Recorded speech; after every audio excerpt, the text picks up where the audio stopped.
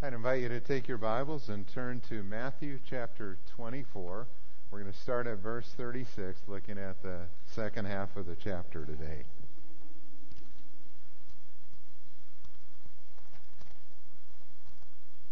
Again, if you're visiting today, we've been working our way through Matthew's Gospel. We're coming toward the end of it in these final chapters, continuing our study of this look at the King. All right, I'd like to read for us verses 36 to the end of the chapter. No one knows about that day or hour, not even the angels in heaven, nor the Son, but only the Father. As it was in the days of Noah, so it will be at the coming of the Son of Man. For in the days before the flood, people were eating and drinking, marrying and giving in marriage, up to the day Noah entered the ark. And they knew nothing about what would happen until the flood came and took them all away. That is how it will be at the coming of the Son of Man. 2 men will be in the field, one will be taken, and the other left. 2 women will be grinding with a handmill, one will be taken, and the other left.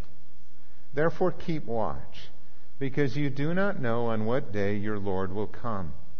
But understand this, if the owner of the house had known at what time of night the thief was coming, he would have kept watch and would not have let the house be broken into.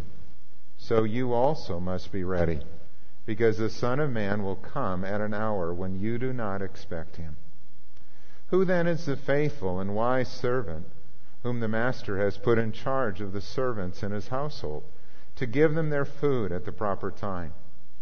It will be good for that servant whose master finds him doing so when he returns.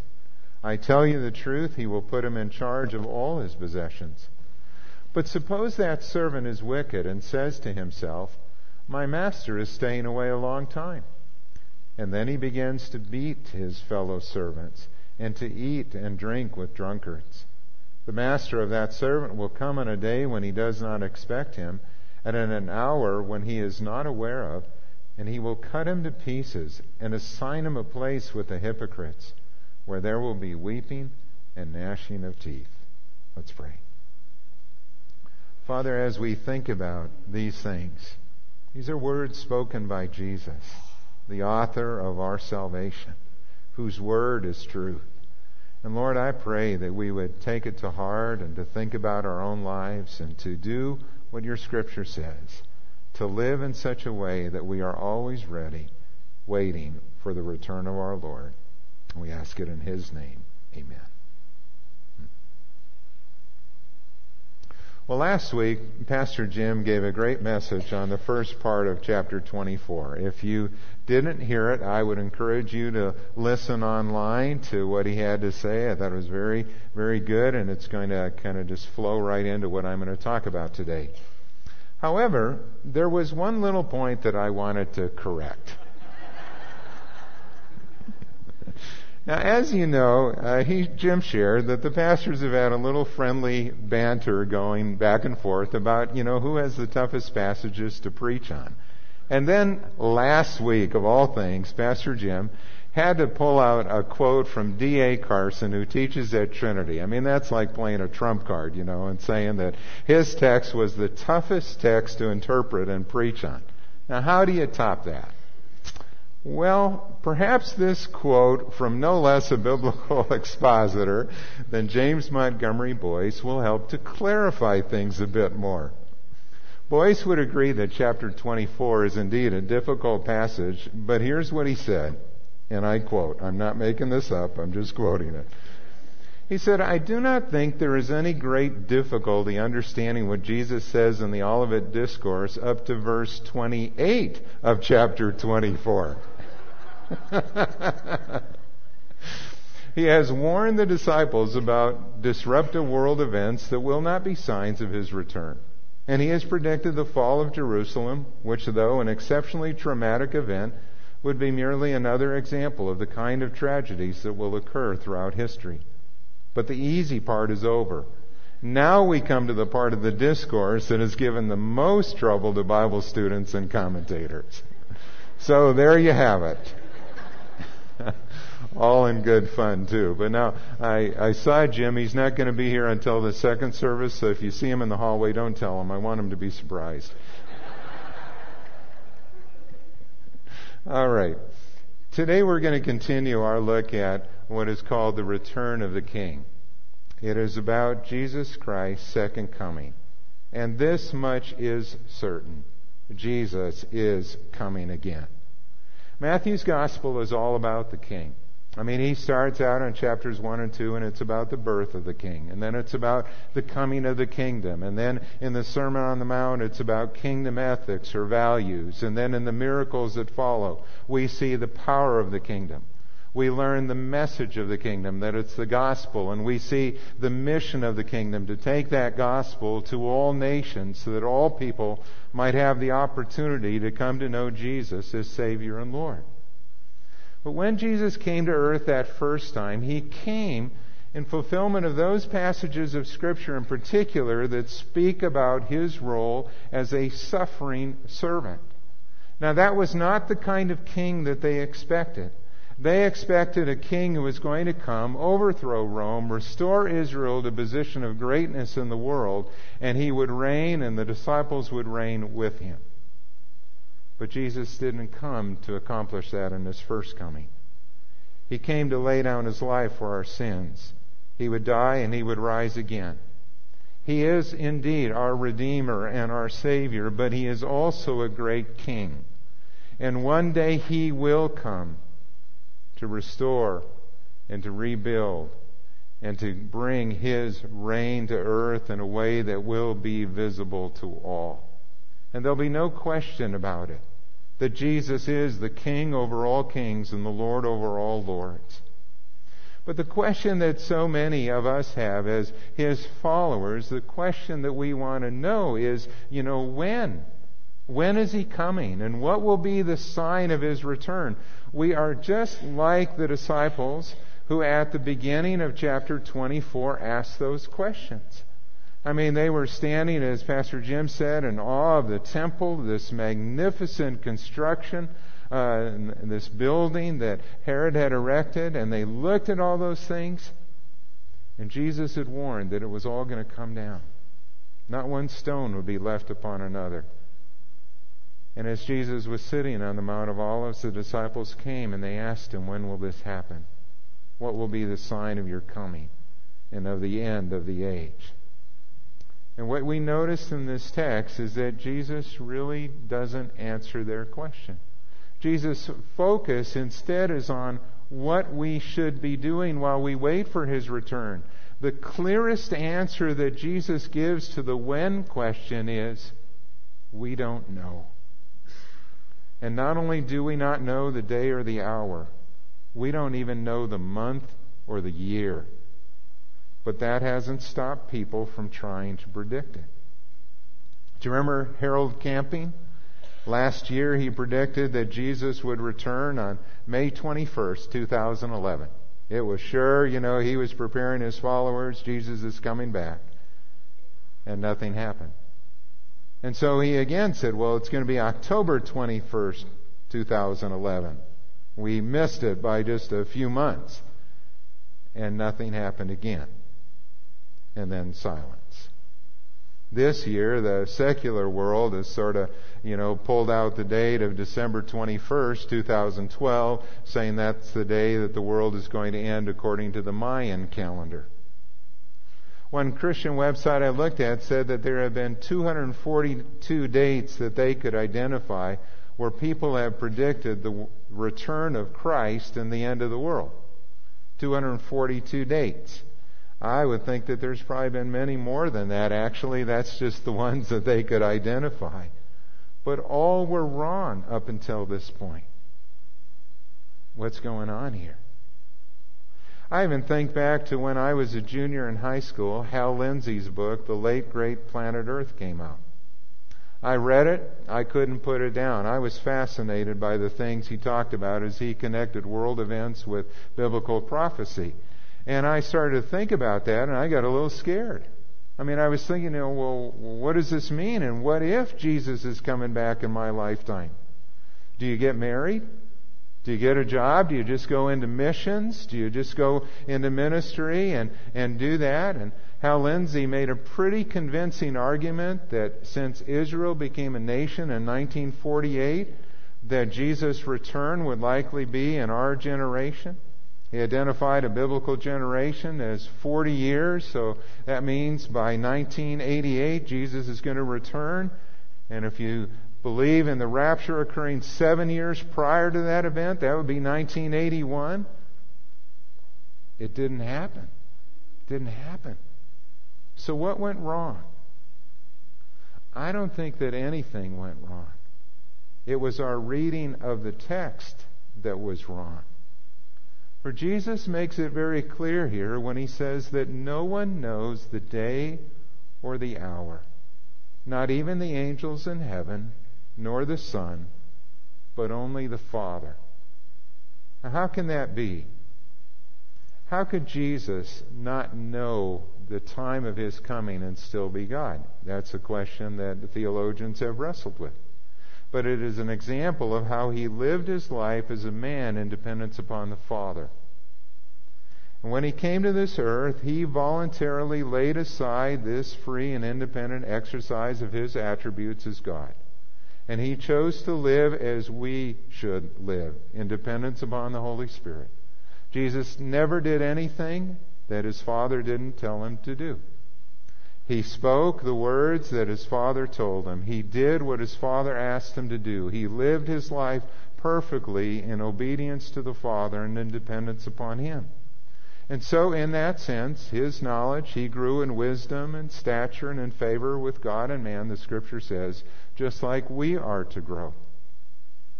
And instead, what Jesus tells us about his return is that life will continue pretty much as usual, just like in the days of Noah. Life's going to continue just like it did in those days of Noah. People will be eating and drinking. You can imagine there's going to be commerce. There's going to be buying and selling. People are going to be marrying and giving in marriage, and those family celebrations and events will take place. All of that will continue up until the day when the flood came and they were swept away. It will be just like that when the Son of Man comes.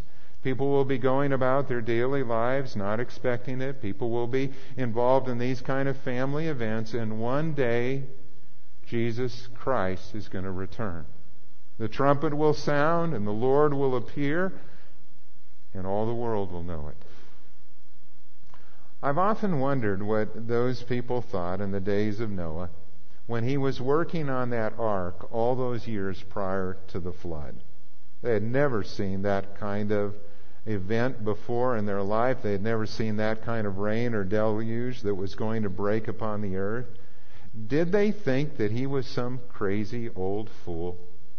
You know, I mean, if you were a neighbor of his, I remember one time hearing Bill Cosby do a comedic kind of sketch about this where he was talking about, can you imagine Noah's neighbor coming to him one day and saying, Noah, what are you doing? And he goes, I'm building an ark. Well, great. What's an ark? Well, an ark's a large boat for my family. Well, great. Could you move it out of my driveway? And he's just, people are wondering, what is this guy doing? They've never seen a boat this huge. And did Noah struggle with that? I mean, he had never seen a flood either. All he was doing was acting upon the Word of God. God had appeared to him. God had told Noah what he wanted him to do. Noah had to go by faith, trusting in the promise of God's Word. And the flood came. And that's the same way we are to live. We do not know whether or not Jesus Christ will come today, tomorrow, the next day, or a long time from now. But we are to live in such a way that we are expecting, anticipating His return. You see, what Jesus is telling us here is that the coming of our Lord will be sudden and unexpected. We see that in verse 39, when they knew nothing about what would happen until the flood came and took them all away. And there will be a separation when He comes. We see that in verses 40 and 41, when He says that 2 men will be in the field, one will be taken, the other left. 2 women will be grinding with a handmill. One will be taken, the other left.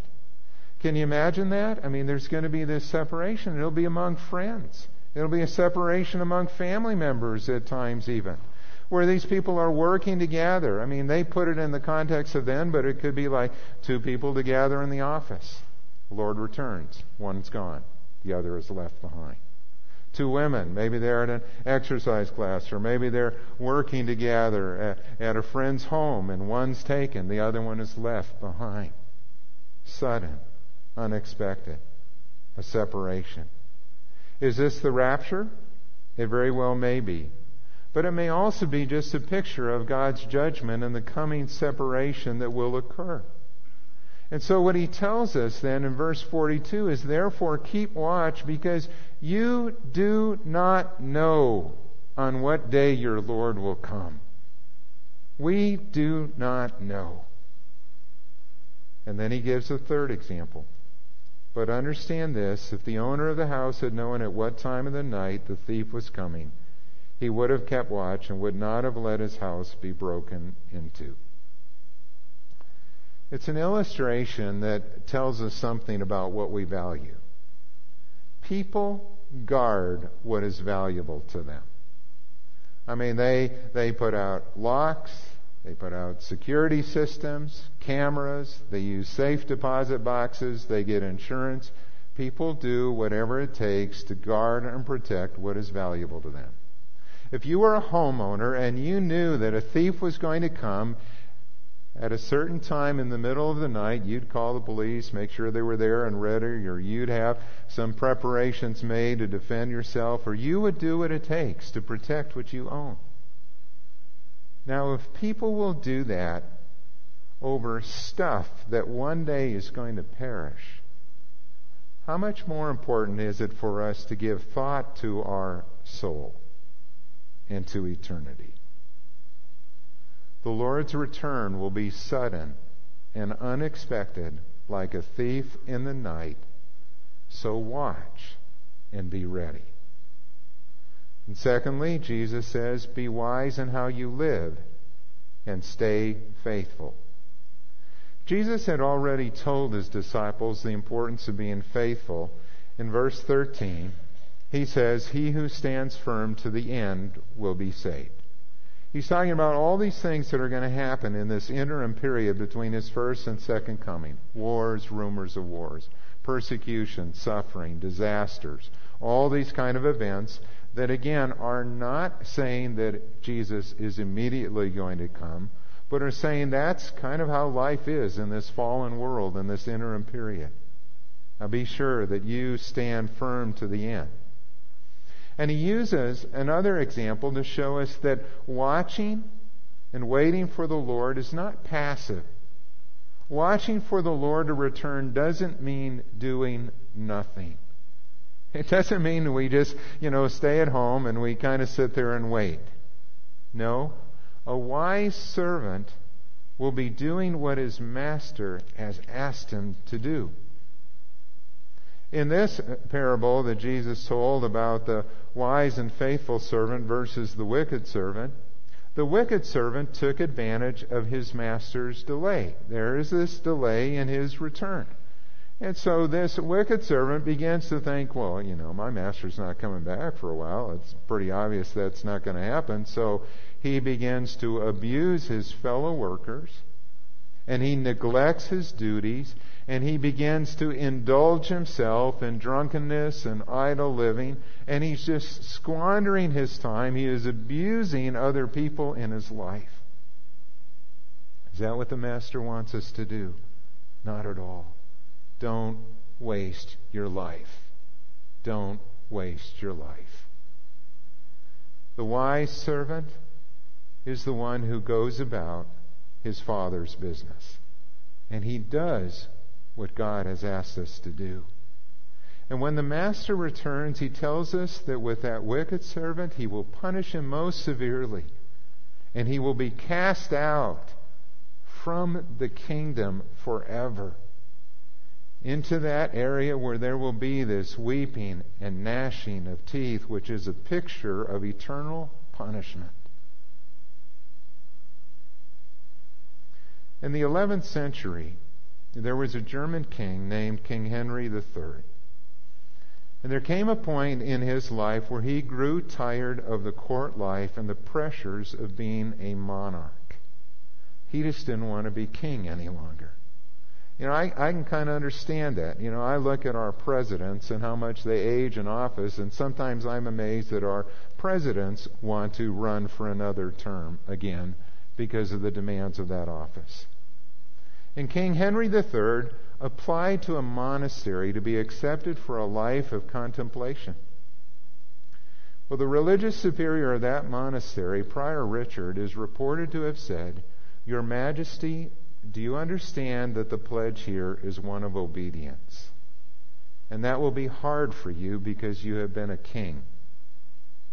And Henry replied, "I understand.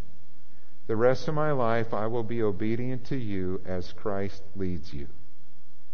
"Then I will tell you what to do," said Prior Richard. "Go back to your throne and serve faithfully in the place where God has placed you." And when King Henry III died, there was a statement written about him that the king learned to rule by being obedient.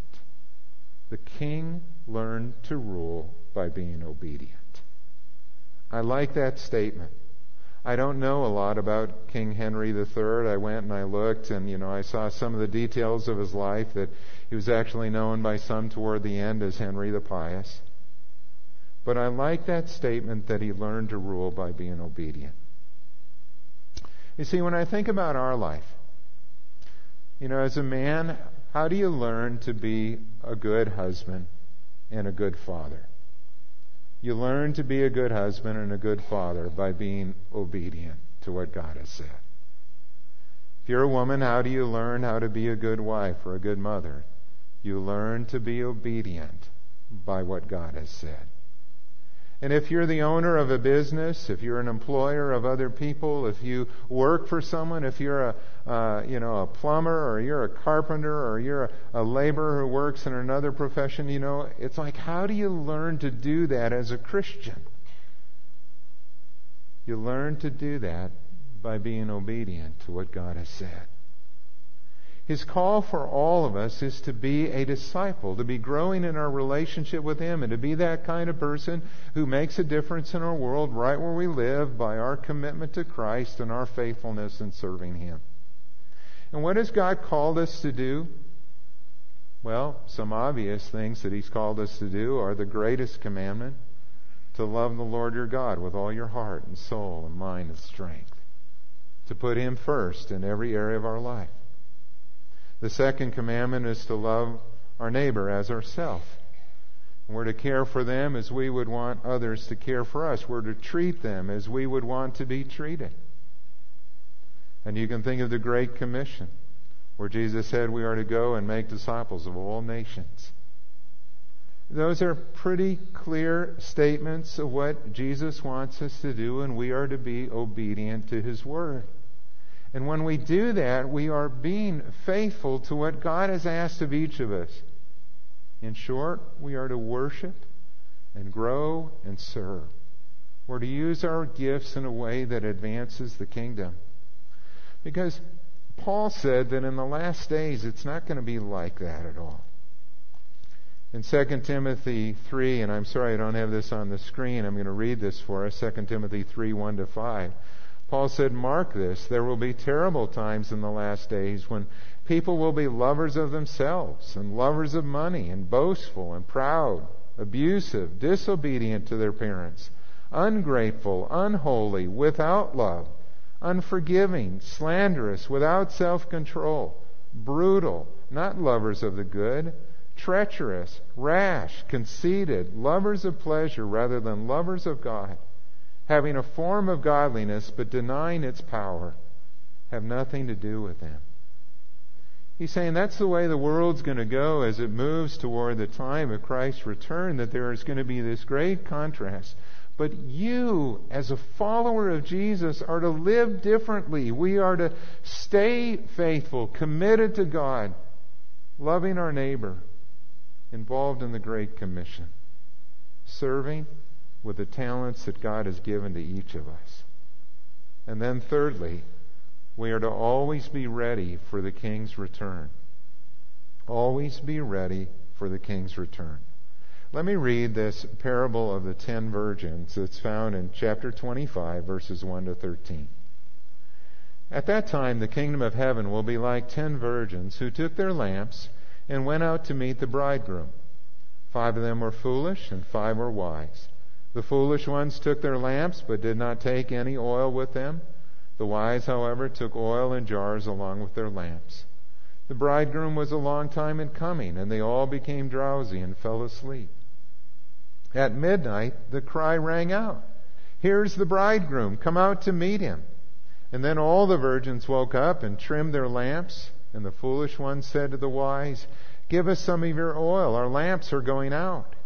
"No," they replied, "there may not be enough for both us and you. Instead, go to those who sell oil and buy some for yourselves." But while they were on their way to buy the oil, the bridegroom arrived.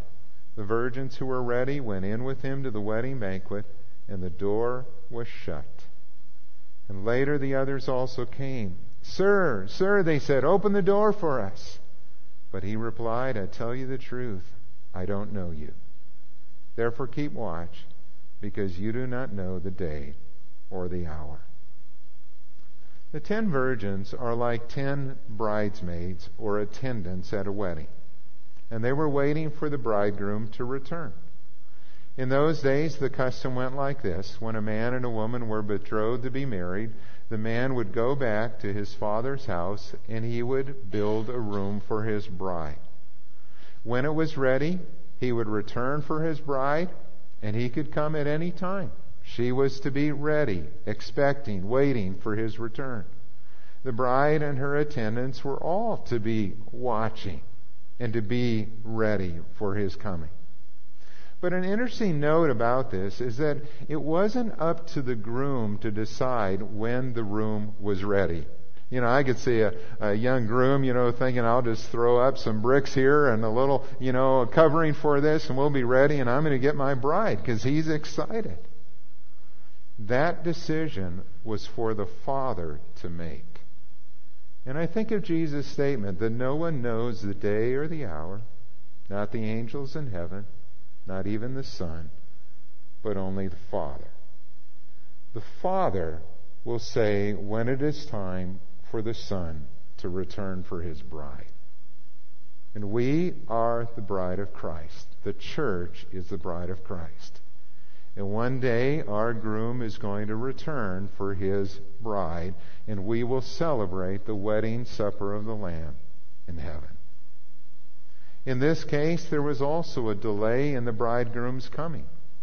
It implies that there would be a delay in Jesus' return as well. And like we saw in that previous parable of the wicked servant, we aren't to use that delay to think we can kind of live as we please, and we've got plenty of time before Christ returns, and so maybe we can just kind of slip in at the end. No, these foolish attendants, 5 of these virgins who were waiting, missed it because they would not prepare for his coming. 5 were wise, 5 were foolish. The 5 who were wise brought extra oil. They were prepared for his coming. The 5 who were foolish did not. And when they asked the wise virgins to give them some of their oil, and those virgins said, "No, you need to go and buy your own," they weren't being callous or cruel. The point of the parable is this, is that no one else can prepare for you. You must be ready for his coming. A wife can't believe for her husband. A husband can't believe for his wife. You must be ready for the coming of our Lord. And a parent can't have faith and believe for their children. As children, you need to make a decision to trust in Christ as your Savior and Lord. No one else can do that for you. You need to be prepared for the coming of our Lord. And while the 5 were away and buying oil, the bridegroom came, and the door was shut. And they cried out, "Open the door for us." And he replied, I don't know you. James Boyce offers a helpful summary on what these parables have in common. He said, in each case, the return of the Lord is sudden and unexpected. And in each case, the Lord's return results in an unalterable division between two groups of people. We saw it in the example of Noah and his family that were saved and those who perished in the flood. We see it in the two men walking in a field and the two women grinding at a mill. We see it between the faithful servant and the wicked servant. We see it between the wise virgins and the foolish virgins. We will see it in the parable that's going to come, we'll talk about next week, about the sheep and the goats. There is a separation, and it is final. And in each case, the people who are lost are utterly surprised at their rejection. I mean, they're like, we thought we knew you too, or we wanted to get in terms of this parable of the 10 virgins. I mean, it is most striking here where all were invited to the wedding, all 10. All were waiting, they thought, for the bridegroom to come. All professed faith. Lord, they said. It's more than just sir, they said. It really is the word Lord, Lord, they said. And it makes me think of that passage where Jesus says, not everyone who says to me, Lord, Lord, will enter the kingdom of heaven, but only those who do the will of my Father in heaven. You see, those who are saved are those who believe in Jesus and who show it by the way that they live. It's not giving lip service to Jesus. It's not saying a prayer now and then or saying that I professed faith. The proof of it is really shown by the way that we live. And in the end, the consequences of their decisions were irrevocable. There's no second chance here. There's no universalism that everyone will be saved in the end or somehow it will all work out differently. The Lord returns and it is done. There's a judgment that comes, and there's a separation based upon what we believe about Jesus and what we have done with Him in our life. George Truett was a well-known pastor, and he was invited one day to the home of a very wealthy man in Texas. And after the meal, the host led him to a place where they could get a good view of the surrounding area. And the man pointed to the oil fields and the oil wells that were there on the landscape, and he boasted that 25 years ago I had nothing. But now, as far as you can see, it's all mine. He looked at the oil wells that were there. He looked at the huge herds of cattle. He looked at his fields of grain. He looked in the other direction at the trees and the forests were there, and he pointed to it all, and he said, it's all mine. And he paused, kind of expecting George Truett to compliment him on his great success. And instead, George Truett put his hand on the man's shoulder, and he pointed toward heaven. And he said, how much do you have in that direction? And the man was silent. And then he confessed, I never thought of that. Jesus said, what does it profit a man if he gains the whole world and yet loses or forfeits his own life, his very self? It means nothing before God. What counts is a life that is fully devoted to Him. The wise servant does what his father asks. And so I ask you, are you ready for His coming? Have you placed your trust in Jesus as Savior and Lord? That's the first step.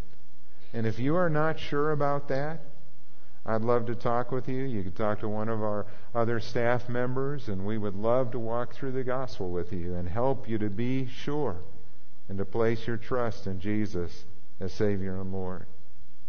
But I would also ask you, are you using your time and your talents and your treasure in a way that advances His kingdom? All of us are to do that.